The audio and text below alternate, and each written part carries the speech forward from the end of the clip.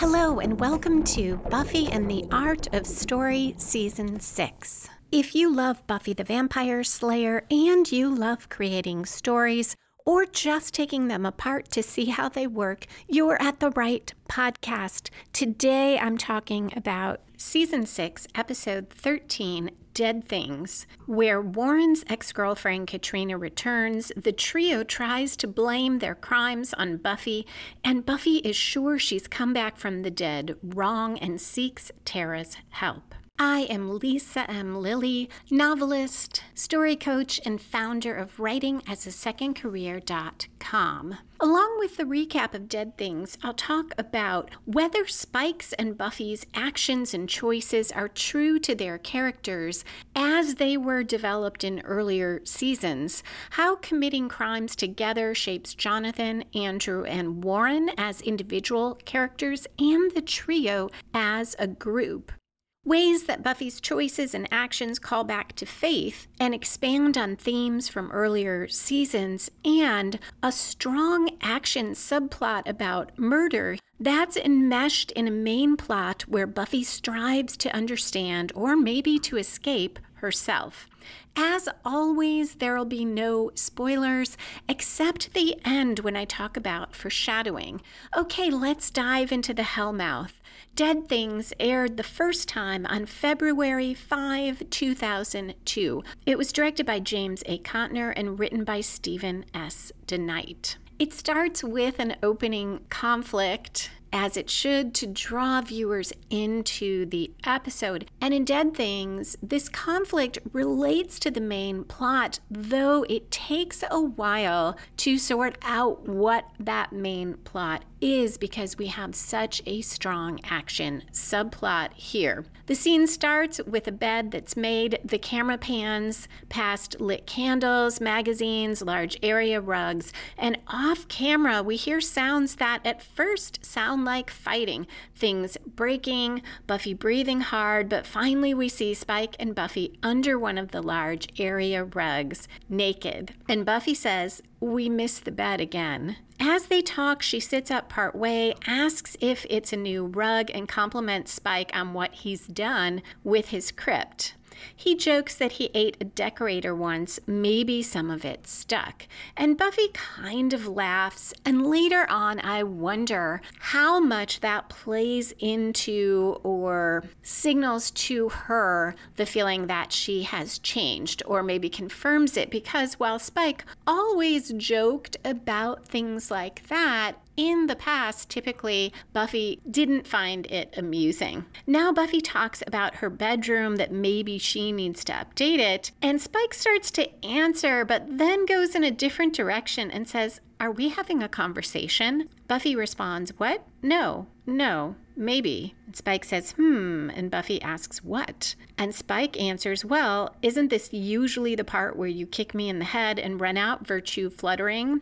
Buffy says, somewhat sheepishly, "That's the plan, soon as my legs start working." I've been questioning and will question in this episode whether it's consistent that Spike keeps trying to isolate Buffy from her friends. And maybe this conversation and this whole scene gives a little more reason why, because it appears Spike wants more from Buffy than sex, and she apparently is the one who is always racing off. Now, though, he's happy enough. He laughs and tells her she's amazing, and she thinks he is a pretty good lover himself. But then Spike starts talking about the things Buffy does and makes the mistake of saying he's never been with, quote, such an animal, end quote.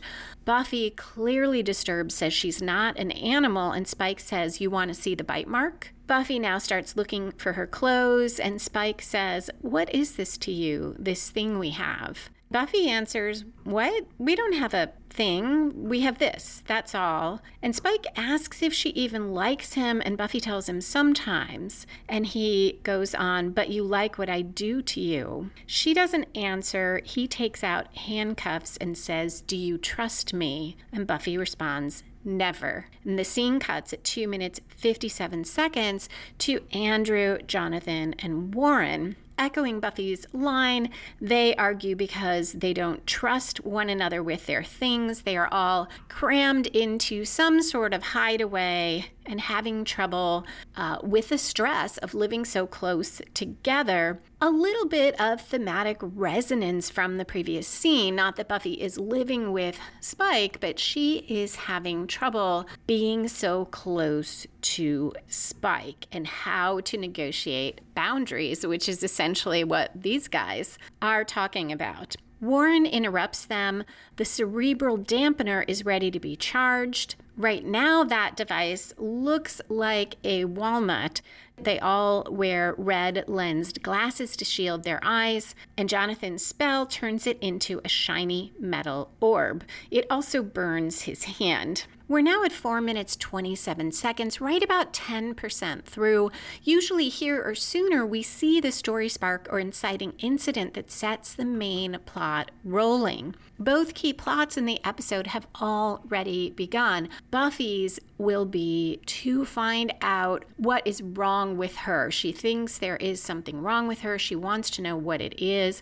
And Warren, Jonathan, and Andrew want to use this dampener for reasons that now become clear, because Warren, excited, says with this device, they can now make any woman they desire, quote, our willing sex slave, end quote, and we go to credits. That is the storyline that will lead to the trio killing someone, and it is mainly Warren's story. It intersects with Buffy's storyline as well. Going back to Warren, when he says willing sex slave, is he aware of the oxymoron? The other two, Andrew and Jonathan, don't seem to be, at least throughout the first half of the episode. Most likely, Warren gets it. He's phrasing it this way for their benefit. On return from the credits, Buffy hands a customer a bag of fast food and says, double meat is double sweet. When her coworker Gina gives her a look, Buffy says, just something I'm trying. This is a nice bit of minor conflict that tells us that Buffy is trying to make the best of her job. And notice that each scene has had minor conflict before more significant conflict, which is a great way to keep your audience engaged because nothing is wasted here. There is no throwaway dialogue. It all matters. It all has conflict. We get another minor conflict when Tara rushes in and apologizes for being late. So she doesn't just walk up and say hi. She says she's so sorry for being late. And Buffy tells her it's okay. Time has no meaning there. Another clue to Buffy's feelings about her job. In the break room, Tara asks why Buffy asked her to come there. Are things bad? She thinks it's about Willow and that Willow might have hurt someone. A great way to get in through more conflict in the form of Tara's concern, some backstory about Willow. And Buffy reassures her Willow is fine and doing really well, that Tara would be proud of her. Buffy then explains that Spike can hurt her, and she glances at her wrists and then puts them behind her back, a nod to those handcuffs. That moment and the earlier use of the camera showing us the made bed, the candles, the magazines, and we only hear the sounds of Spike and Buffy are both good examples of showing the audience and telling the audience about the characters having sex, what type of sex play, without showing it. And that is a good technique, either if you're writing for a medium that has strict limits on what can be explicit or not, or if your audience, if you're writing books, does not want explicit sex or even specific mention of it. This episode is great for ways of showing these scenes without showing them. And that can also be very powerful as a dramatic storytelling technique. Regardless of censors or audience wishes, it can be more powerful for the audience to use their own imagination. Tara's very concerned, and asks if the chip stopped working, but Buffy clarifies it's just Buffy. Spike can hit her, not anyone else. And she wants to know about the spell that brought her back. She tells Tara she feels different and she thinks maybe she came back wrong. Tara stutters a little, showing her stress as she says no. She's sure that's not the case, but she does agree to check. This calls back to some of the angst in the early episodes about the dangers of the spell. At 7 minutes 42 seconds, Andrew and Jonathan are in the van watching Warren on a monitor. The three of them mix up who is Mad Dog 1, Mad Dog 2, or 3. More minor conflict that brings us into the scene and keeps us engaged as we learn what's going on. Warren is inside what looks like a nice restaurant with a bar. He has some kind of small camera on and an audio device so that the other two can see and hear. He tells them to keep an eye out for the Slayer, but they are so focused on all the women that they can see through Warren's camera. One of them says it's like candy, and the other says juicy, pulsating candy. They suggest different women to Warren. This use of childlike language, it's like candy, and yet that cross to adolescence, juicy, pulsating candy, shows that place that these two are in and adds to the idea that they are blocking out, maybe choosing not to grasp, or perhaps really not grasping that they are about to do something horrible to human beings. They are looking at it through the lens of almost, maybe not childhood, but early adolescent sex fantasies, as if they are in a comic book, in some kind of story where no one is really going to get hurt. Or maybe a better way, since they're watching it on video, is in a video game where they can just act these things out and experience them, but no real person will get hurt. Warren, in contrast, has a purpose, as we find out.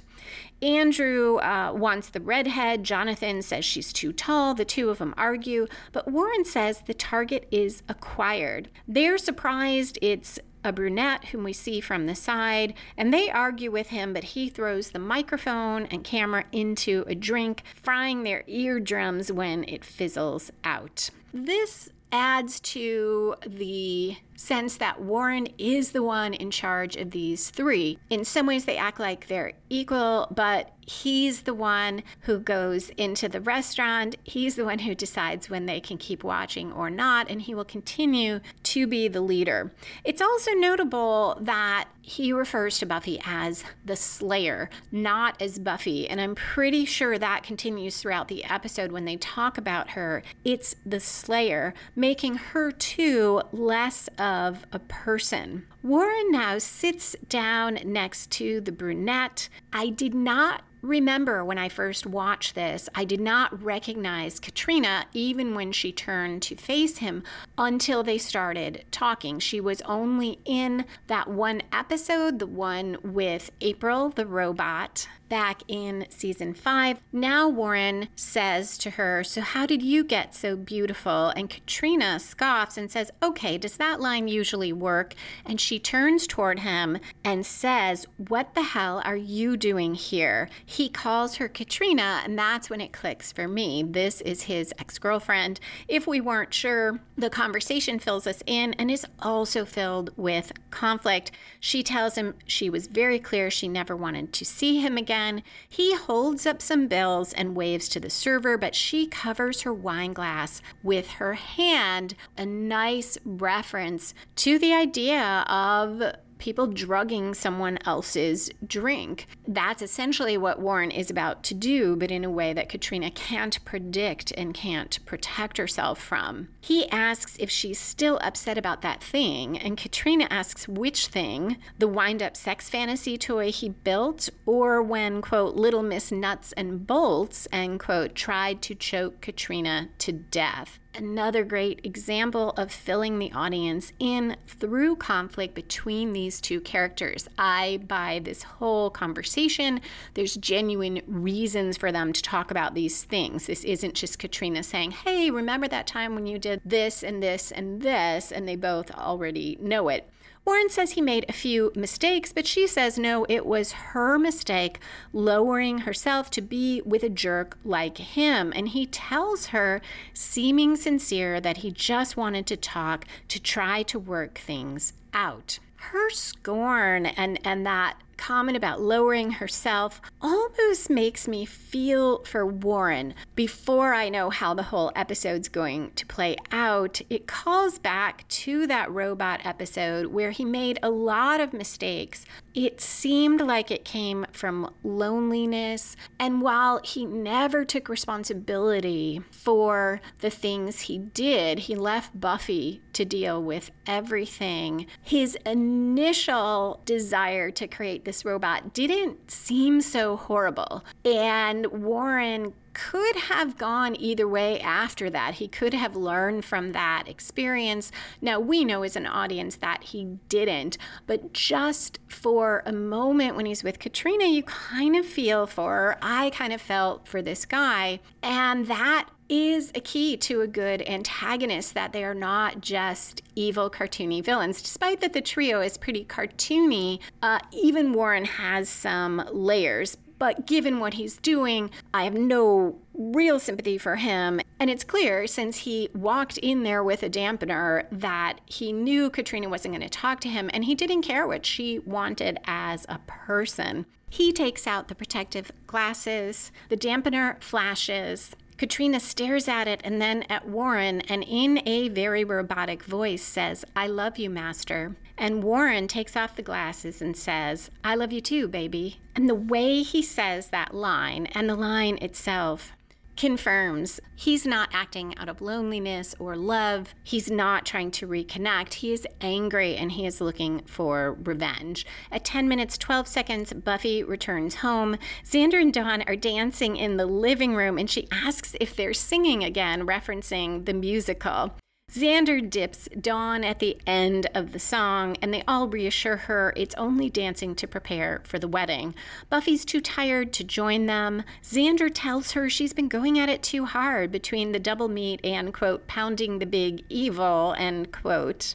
They all invite her to go to the Bronze for glasses of frosty relaxation. Xander says it's on him. It's the, quote, nectar of the working man, end quote. But Buffy wants to curl up on the couch with Dawn and stay home. She doesn't finish her thought because a car honks outside and Dawn grabs her jacket.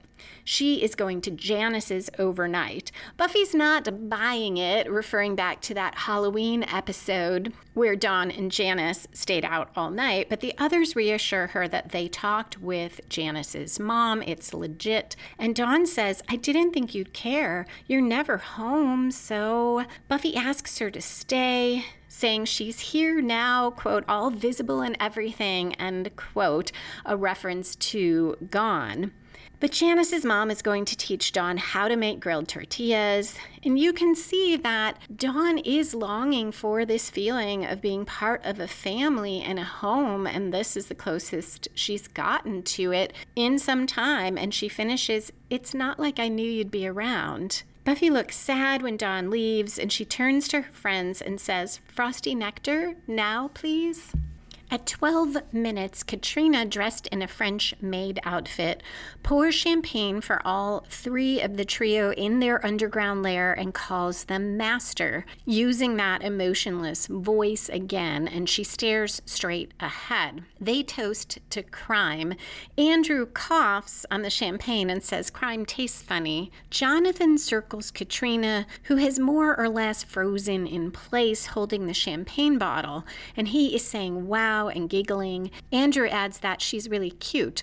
Warren's offended by cute and goes on about her silky skin, the shape of her lips, how her nose crinkles when she laughs, and says she's perfect, adding a hint that he still has some feelings about Katrina as a person. Andrew says she's hot, and in that stilted voice, Katrina tells him he's hot too and says, "Oh yes, master," when he asks if she really think so. Jonathan says, okay, so how do we, and Andrew says, who gets to, and Warren says he does, and the other two, meaning himself, and the other two protest that he didn't call it. He says he didn't need to call it, but don't worry, they can play with her when he's done. So more mix of that childishness and adolescence. It's if they are playing a game. We're now nearing the first major plot turn that I think of as the 1/4 twist, though here it's a bit later than 1/4 through the episode. It usually comes from outside the protagonist, spins the story in a new direction, and sometimes raises the stakes, which raises the question of who the protagonist is. An ideal protagonist is pursuing an active goal throughout a story, is the main point of view character, and has the most at stake. For Buffy's story, we see it through her point of view entirely. Any scene about her quest to find out what's wrong with her is from her point of view. She is also pursuing an active goal, though it's subtle, which is to find out what's wrong with her, whether she came back wrong, or more broadly, to explain her behavior to herself. It's not like she is always saying that, but she does say it to Tara, and it is clearly driving her. So she is the protagonist in that plot. She has the most at stake as well, because it is her very identity at stake. In the Katrina story, I see the protagonist as Warren. We do see a little bit from the point of view of the other two. We don't ever see Andrew by himself or Jonathan by himself. We do see Warren in the bar. We see him alone with Katrina in a moment, and he is the one who is actively pursuing the goal of controlling Katrina and taking his revenge on her. He is the ringleader. The other two do have an active goal as well, which is also horrible and just not targeted at any particular woman, but he is the one driving the main plot about Katrina. Of those three, he has the most at stake because as the ringleader, he would be most culpable if this were ever to come out. For Warren, the antagonist is Katrina. She resists his attempts to talk with her, and she will fight back. For Buffy, the antagonist is less clear.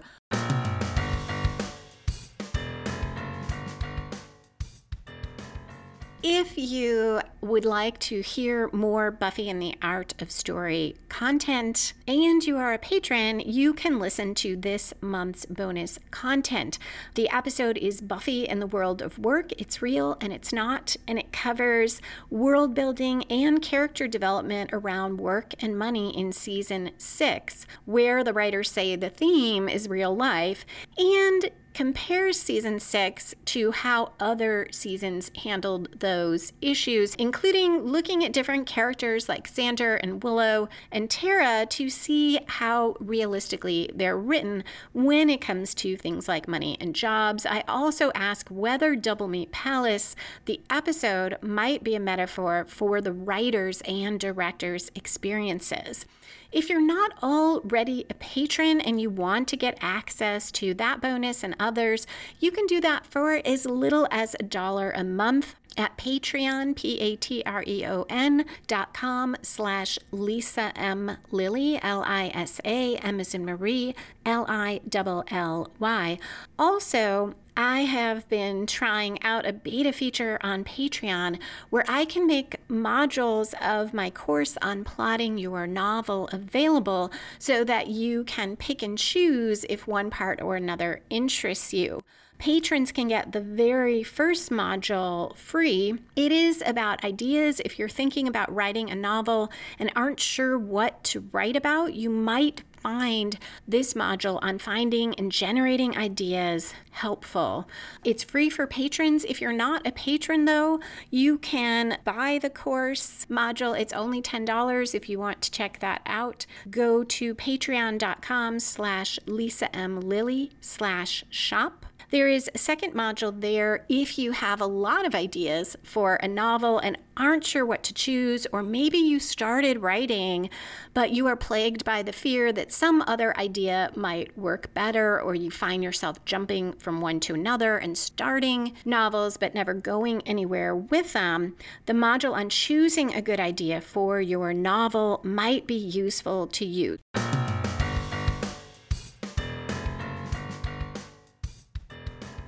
Warren is one antagonist, or more specifically, I see him as acting in the place of an antagonist. As I'll talk about later, I think this is more a story of Buffy versus herself, and Warren stands in for that in the more action-oriented parts of the plot. The challenges sorting these out are part of why when I first watched this episode, I didn't love it. I liked it, but didn't love it. One, the whole season, as you've all already guessed, is a bit dark for me. Also, I think part of me was struggling for what is the main story here, and this story really takes off now, and Buffy doesn't become directly involved until later. And it feels far down the road for these two plots to intersect. This episode is really well put together, but it takes a bit of looking at it to see how it fits. So at 13 minutes, 30 seconds, so already beyond a quarter way through, in a separate room, Katrina pushes Warren against a wall and kisses him. He says he missed her. She never should have left him, and he tells her to say that. And she does, and she calls him master, and he kisses her and tells her to say she loves him, and she says that as well, and he makes her say it again. And here, too, there is that feeling that some part of his twisted motives are about really wanting to be back with her, but then it's clear that that's not it, or at least that is not the primary motive, because he responds, "I love you too, baby. Get on your knees." This time she says, yes, Warren, drops down to her knees and looks up when he asks what she said, because it hits him she didn't call him master. She repeats, yes, Warren, and that's when she wakes up and stands up. This is another example of using suggestion to show what Warren wants Katrina to do. Katrina pushes Warren away. She stalks out and sees the other two and asks who the hell they are. And Andrew says, "Your master." And Katrina says, "My what?" Meanwhile, Warren is yelling at them to get the dampener. Katrina's appalled that he was going to share her with, quote, "these two dorks," end quote. Jonathan looks really disturbed at her words, but he helps hunt for the dampener. He doesn't find it or his glasses, but Andrew's got his, and he holds out the dampener and says, "We're supervillains. Call us master." Jonathan yells at him to wait and covers his eyes, but the device sparks and fizzles. Katrina asks if that's what Warren used on her, and she yells at him about first a skank bot and now this. He protests. He just wanted to be with her, and she tells him she's not his girlfriend anymore. Jonathan says, "She's your ex?" And Andrew says, "Dude, that is messed up." And Katrina says, "Oh, you think?" Katrina calls the trio little boys playing at being men, another reference to childhood. And she says directly what we have seen throughout. She says to Jonathan and Andrew, "It's not a fantasy. It's not a game, you freaks. It's rape." And Jonathan says, "What?" And Andrew says, "No, we didn't." And she cuts them off and tells them they are sick. I read Jonathan, and it could be the actor's delivery, as genuinely stunned, like really never thought about this. Andrew is a little more in on the supervillain thing, like he even says, "We're supervillains, call me master," but he too seems taken aback that he just did not reason through that. This is how these characters are drawn. I'm not sure that today that would be believable. I think they would have to be written as much worse people. I think that it would be hard to write them today and have it be plausible that either of of them are surprised by what Katrina says. But in the context of the times and the way the episode is written, it does appear that they are. Warren, all along, I think is pretty clear that this is criminal and is wrong. Katrina points at Warren and says that she'll see that he gets locked up for this and see how he likes getting raped. He tries to stop her, but she elbows him in the face, and she is about his height and looks like she might be in better shape. He runs after her, follows her up the stairs, and grabs her. She scratches his face, drawing blood, and he grabs one of the empty champagne bottles and clubs her on the head with it. At 15 minutes 37 seconds, she collapses. He steps back and tells the others to get the dampener charged.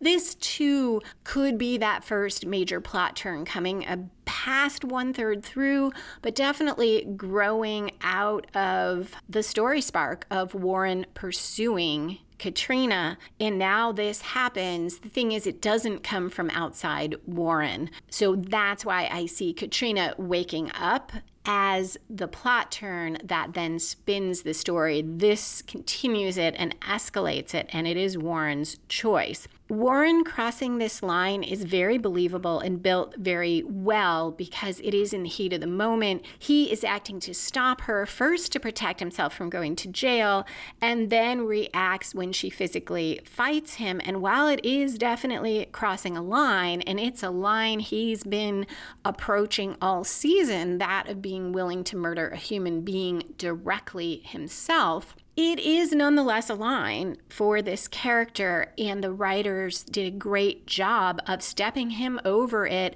and I buy it, and you see him doing it, and Jonathan just stares at him. Andrew hesitates as Warren is yelling at them to charge the dampener, but when Warren tells him to go get Katrina up, Andrew goes over to her to try to do that. Warren says they'll give her another dose.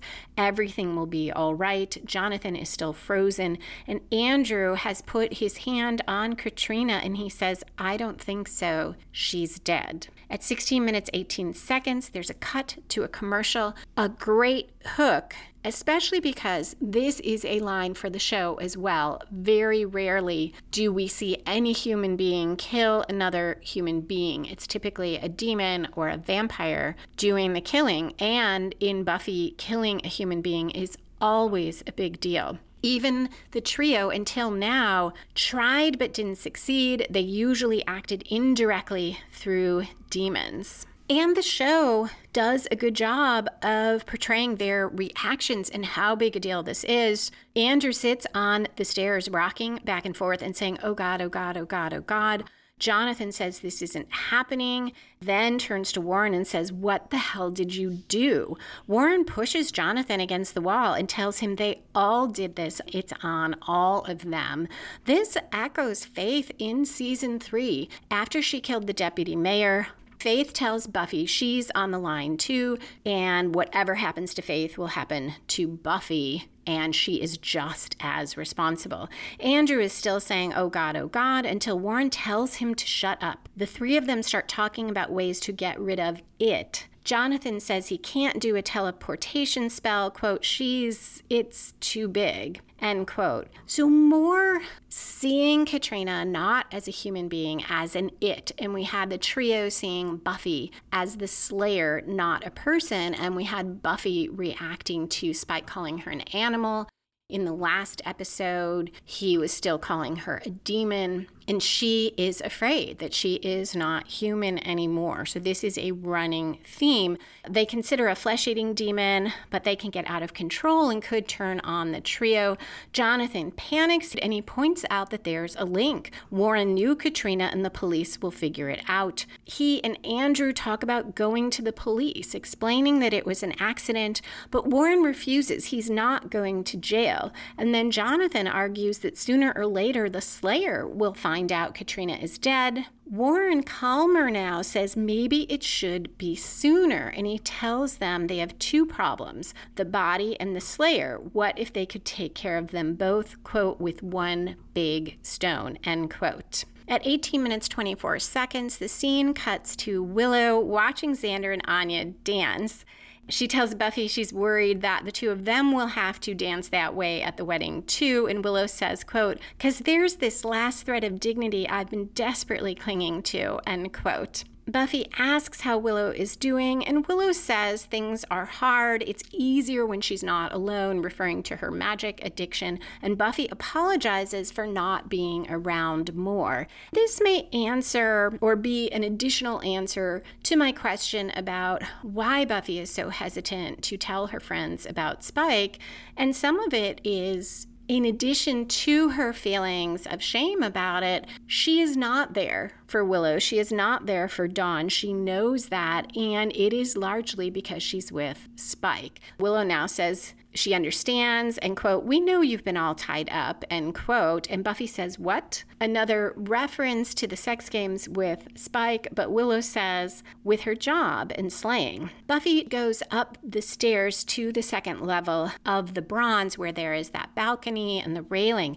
She's wearing a choker and looks very gothic going up the stairs. And to me, it called back to the episode Lie to Me, where Buffy's old friend Ford came to town and lured her to this vampire club, and Lily, who Buffy met again in the episode Anne, went up those stairs a little bit similarly dressed to Buffy now to let the vampires into the club. The music shifts, becomes very haunting. We aren't hearing the band from the bronze anymore. Buffy holds the railing and looks down at the others, calling back to when Drusilla did the same thing in Lie to Me, look down at the vampires attacking the humans. Buffy then leapt up there, grabbed Drew, threatened her to make Spike back down, and now instead, Buffy stands there looking down, and Spike appears behind her. I'm not sure if that callback is intentional. It almost feels like it must be, and it is such a striking contrast from who Buffy was in those early episodes, at least in terms of how she must see herself and her own actions. Spike presses against her and tells her, see, she tries to be with them, meaning her friends, but she always ends up in the dark with him.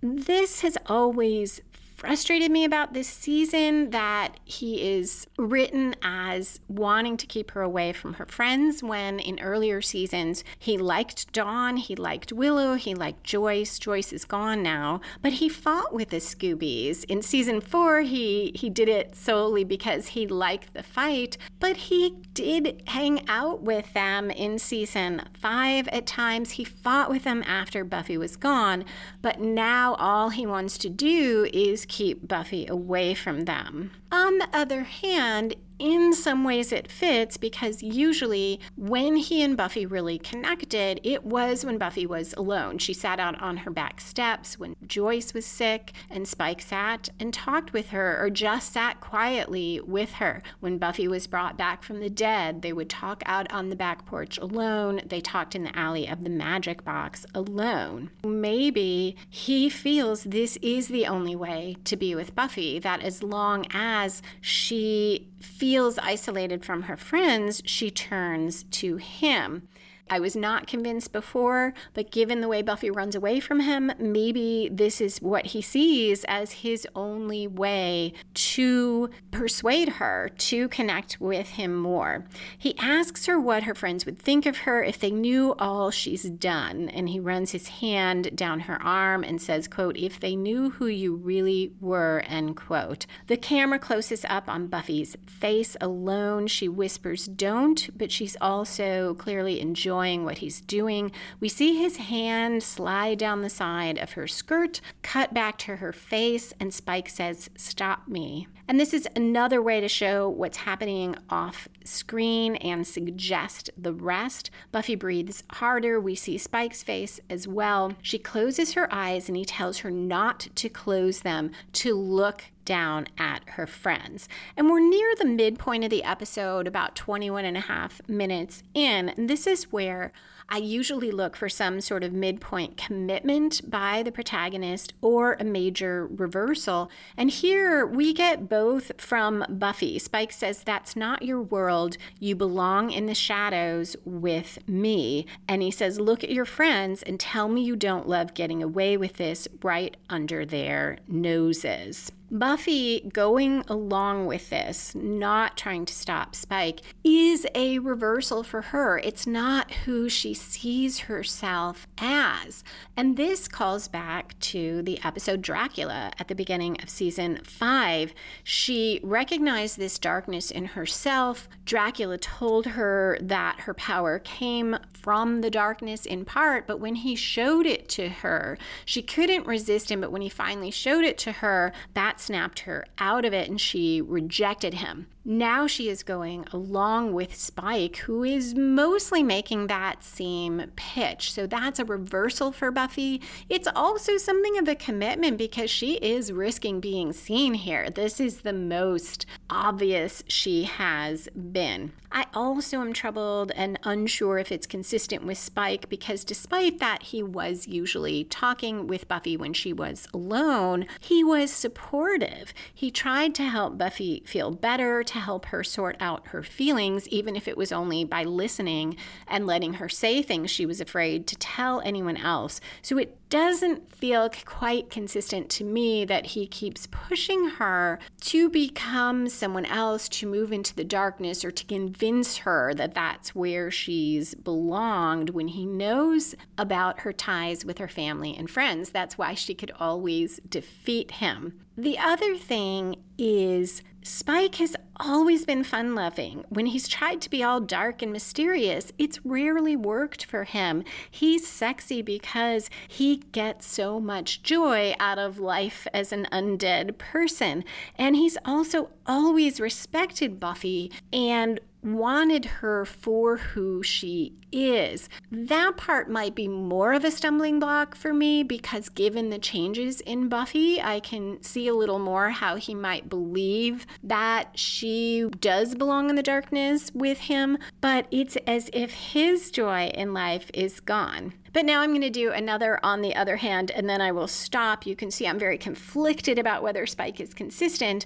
There is the history with Drusilla. They were such a close couple, and that fits best with the idea that different writers have said about Buffy, and Joss Whedon has said that vampires are dark. They are not meant to be. He didn't mean to write them as romantic figures for humans. He wanted them to represent the challenges of adolescence that have to be overcome. He at least did not want Spike to be a romantic lead. So perhaps this fits in that sense. I have a little less trouble with seeing Buffy's actions as consistent. I don't think they're consistent with Buffy from seasons 1 through 5, but if we accept that coming back changed her, she is so struggling, perhaps Buffy would make radically different choices. That is a good lesson as well. If you need your character to be significantly different, to act in very different ways than they would have as you have built them to date, if you're writing a novel and you're 3/4 through, or you're writing a series, you need an event, you need something that happens to them that can explain that change. The scene cuts to the magic box. Outside of it, Willow runs into Tara, who's walking out with a grimoire. She drops it to her side, almost as if to hide it, and Willow tells her she doesn't need to hide. Willow is doing better, no spells for 32 days. If Tara was checking on her, it's okay. Tara says she wouldn't do that. She was just looking for Buffy. This is a great way to intersect the Willow and Tara story with the Buffy storyline, because otherwise there'd be no real reason to put Willow and Tara together, but seeing them moves their arc a tiny bit, though it is not necessary for this episode. Just before they part, Tara says she's glad Willow's doing better and smiles. Haunting music starts playing, I had to look up the song because it fit the scene to come so well. It is Out of This World by Bush. You can find a video of it on YouTube. Buffy in the graveyard at dark starts patrolling but slowly approaches Spike's crypt. Inside, he senses her and walks to the door. He's been standing around with his shirt unbuttoned for whatever reason, shades of Angel back in the day. He puts his hand against the door, but when he opens it, she's not there.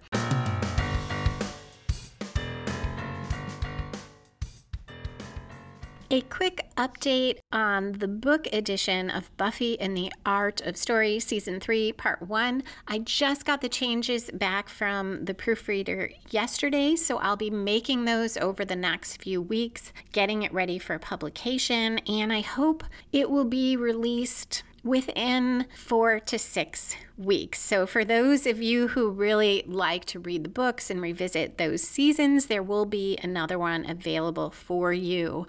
I really enjoyed the final pass through this because so much of season 3, as is coming up in this episode, echoes in season 6. If you haven't looked at the books before, every chapter is an episode from the podcast, but edited to be more clear, to be more organized and focused and condensed a bit. I include at the beginning the topics that are covered in the chapter, and what's fun about doing it is I often find that there are more topics than I realized and more things about the storytelling that really stand out when I revisit everything in print. At the end, in each chapter, are questions for your writing that could help you think about different ideas for characters or further develop your plot. Because people have told me how helpful they find those, I tried to pull out the absolute best things that could be helpful from the chapter. If you want to check out the current books, you can find them at lisalily.com/BuffyBooks, and I will let you know when Season 3, Part 3 is available.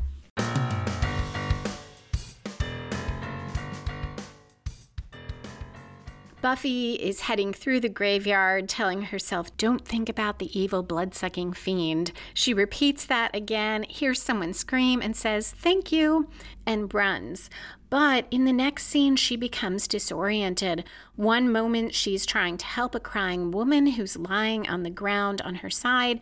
Then she's fighting off demons. Spike helps her fight, but she punches and hits him rather than the demon. Finally, as she fights the demons, suddenly she hits the young woman, who we can see is Katrina, and Katrina's body rolls down the hill. Buffy runs after it as Spike kills the last demon. Throughout all of this, Buffy is hearing whispers of, "What did you do? What did you do, Buffy?" At 27 minutes 33 seconds, Buffy realizes Katrina's dead and thinks she did it. Another Katrina watches from behind the tree as Spike pulls Buffy away. He insists it was an accident, tells her to go home to bed, he'll sort it out. And Spike says to Buffy, "Trust me." Another time that we have that phrase come up as we've seen it throughout the episode. Andrew and Warren watch all of this through a monitor, and Warren says, "2 problems, 1 stone." Katrina gets in the van. Warren says, "Nice job, she totally bought it." Katrina says, "Yeah," and looking troubled morphs into Jonathan, who says, "Some of my best work." Andrew asks what's next, and Jonathan, in a dead voice, suggests the night's young. There might be more girls they can kill.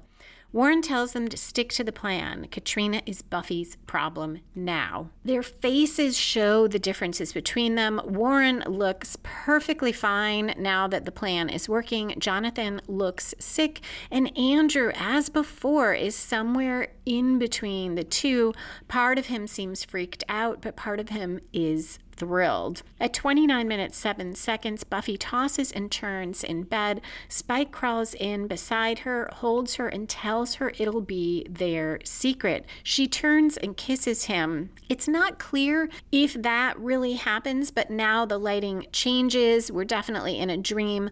Buffy's on top of Spike, straddling him. His hands are cuffed over his head. He's lying on his back. She flashes to killing Katrina, and then Katrina is on her back. Her her hands overhead in cuffs, and Buffy says, "Do you trust me?" There are flashes to Buffy on top of Spike with a stake. She lowers the stake. We don't see it connect. The scene flashes back to Katrina, whose eyes are open, evoking that moment when Spike tells Buffy to keep her eyes open during sex. Buffy opens her eyes now for real, breathing hard. She's awake in bed alone. At 30 minutes, 20 seconds, it's still nighttime, and Buffy wakes up Dawn. She apologizes for not being around more, not being everything she should be, tells Dawn she loves her. Dawn is pretty freaked out by all of this, sits up and asks what's wrong. Buffy tells her there was an accident, a girl was hurt. Dawn asks if the girl is all right. Buffy says, "No, I'm sorry." They hug, and then Buffy says she has to tell what she did, go to the police. And Dawn is really upset by that, and Buffy says, "Dawnie, I have to."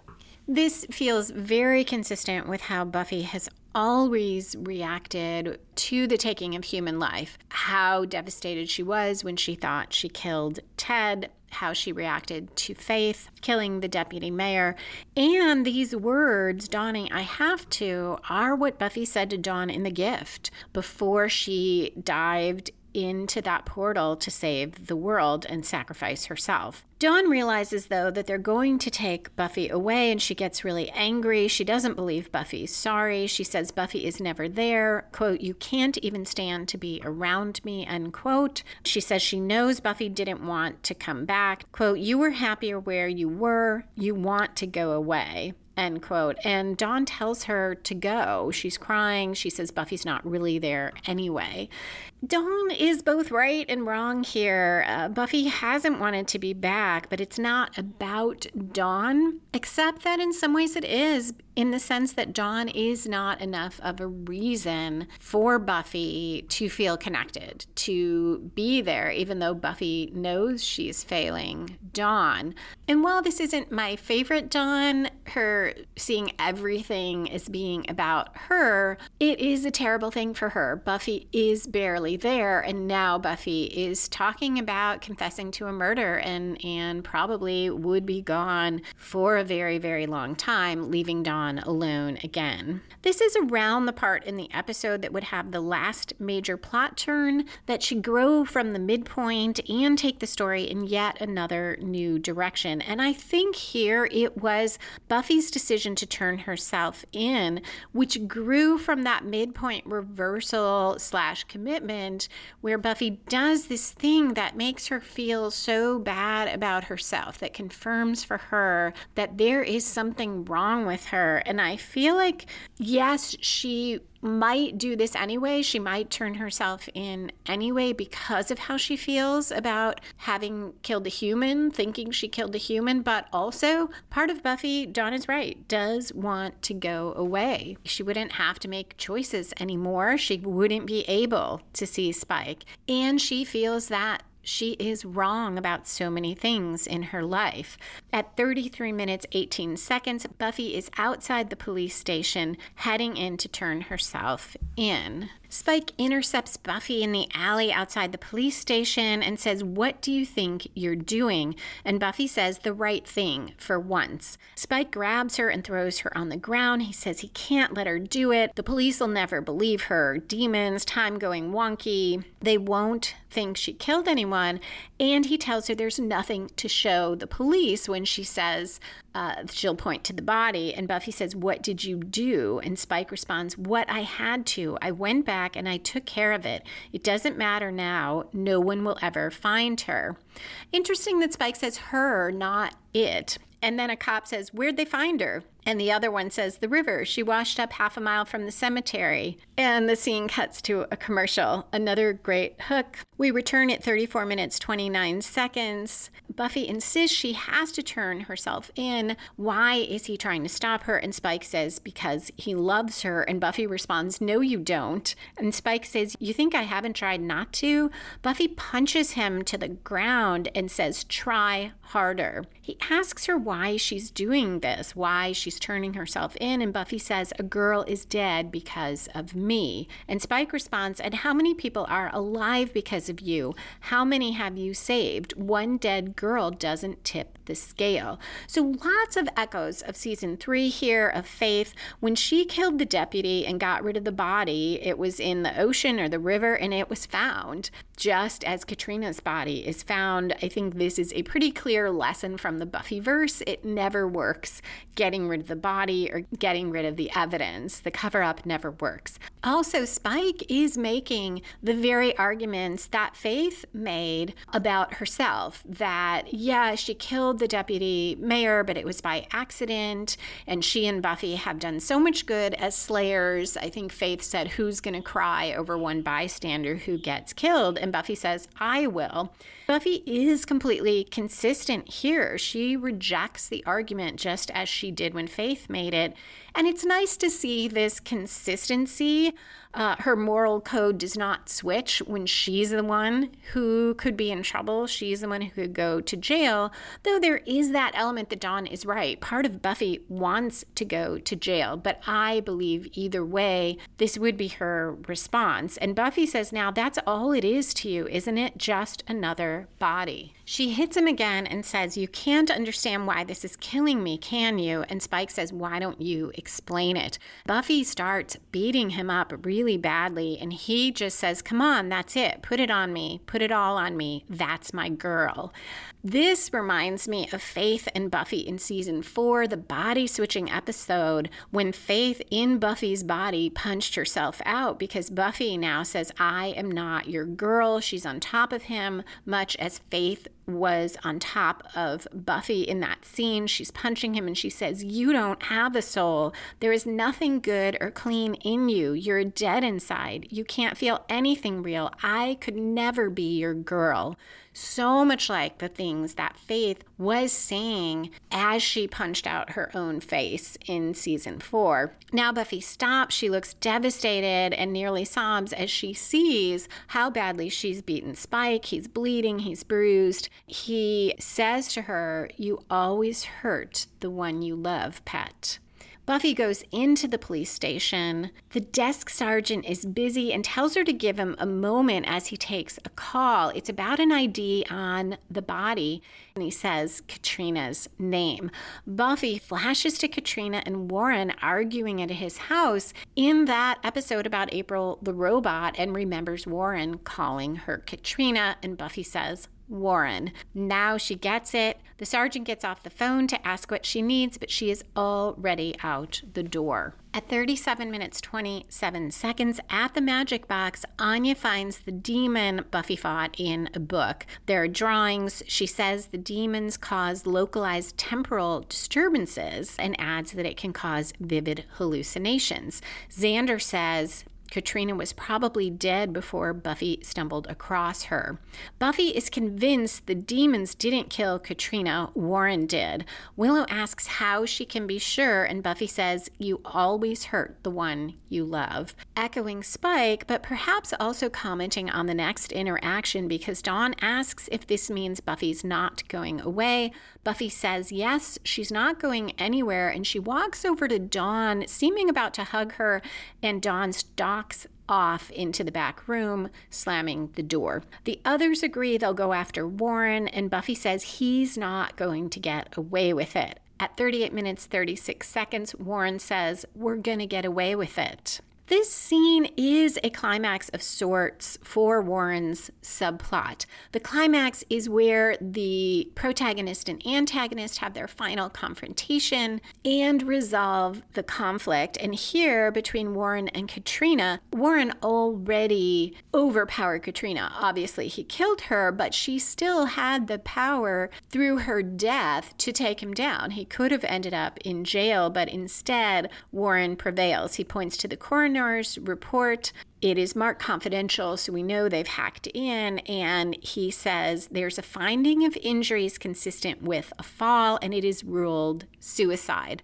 I think the coroners aren't so smart in Sunnydale, but perhaps Spike unwittingly made it worse by making it look like she might have dived into the river and somehow, I suppose, hit her head. Jonathan asks, what about Buffy? And Warren says, it wasn't that hard messing her game up. If she figures it out, they'll take care of her, and it's clear what he means. Andrew's expression is a mix of impressed and apprehensive, and he says they really got away with murder, and then smiles and says, that's kind of cool. Warren looks toward Jonathan, but he looks off to the side and seems kind of upset and says, cool, further emphasizing the differences between the three of them. Now the question is, what is the climax in Buffy's plot? And is there falling action, which is where the writers tie up loose ends, resolve outstanding subplots? We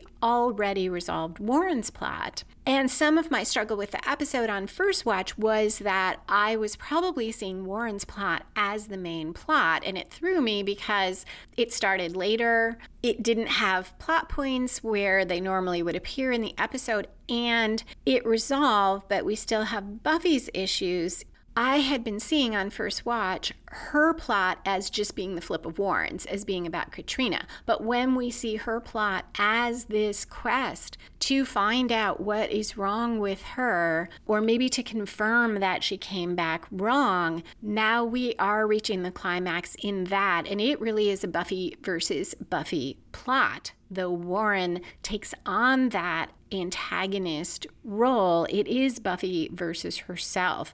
And she sits with Tara in the living room. Tara's on the couch. Buffy faces her. She's sitting on the coffee table, and she asks Tara if she's sure. And Tara assures Buffy she checked. There's nothing wrong with her. And Buffy asks then, why can Spike hurt her? Tara says there's nothing wrong, but shifting Buffy back to this dimension altered her on a molecular level, but it's just surfacey, only enough to confuse Spike's chip. She compares it to a sunburn. Buffy, seeming distraught, looks down and says, I didn't come back wrong? And Tara says, no, you're the same Buffy with a deep tropical cellular tan. Almost panicked now, Buffy wants Tara to check again and says there must be something wrong with her. She says, quote, this can't be me. It isn't me. She goes on to ask why she feels this way if there's nothing wrong, why she lets Spike do those things to her. And Tara says, you mean hit you? Buffy looks away. Tara catches on, and she's very kind. She's surprised. She says, oh, really? Buffy says she's supposed to hate Spike. He's everything she's against, but the only time she feels anything is when, and she breaks off and then begs Tara not to tell anyone. She can't stand the way they look at her. And I think this episode really does answer my questions on that, because it's Buffy cannot stand the way she feels about herself, and she is putting that onto her friends, because Tara is her friend and is being very kind and supportive and non-judgmental.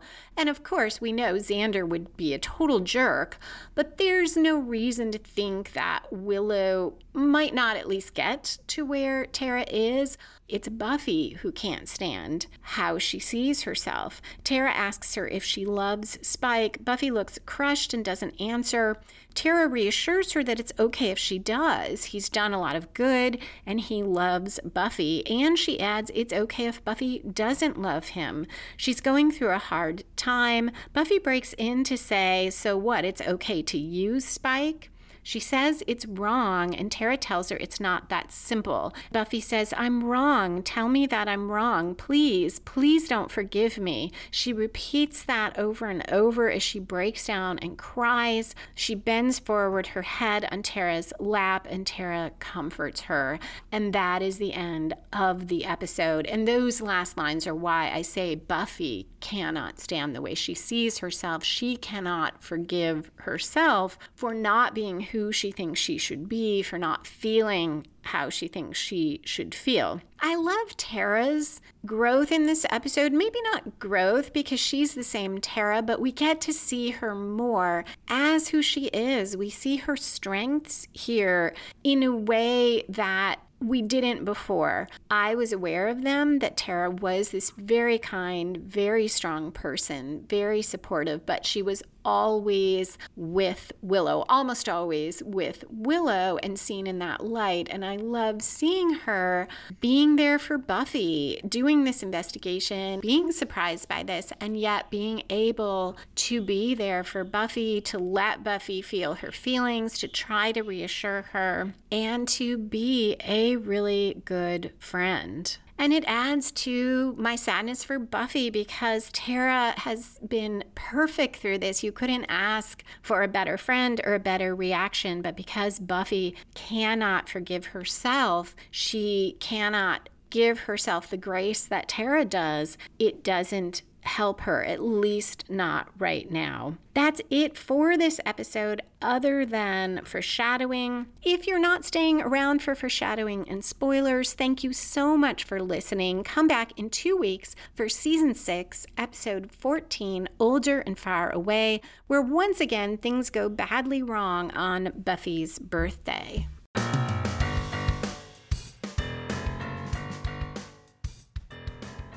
Well, I've talked quite long about this episode. It's been so fun to talk about one that I think is so well put together and has so many good things in it. So I will try to be briefer in spoilers. The Dawn and Buffy interactions foreshadow next week. Dawn's anger that Buffy is so ready to turn herself in, to be away from Dawn, how personally Dawn takes that, how alone Dawn feels. All of this foreshadows why Dawn confides in a guidance counselor in the next episode. Dawn has no one to talk to. And we see in this episode that despite that Buffy is trying a little harder, she is not there. So that is a great setup for next week when the counselor turns out to be a vengeance demon who traps everyone in the house so that they have to spend some time with Dawn.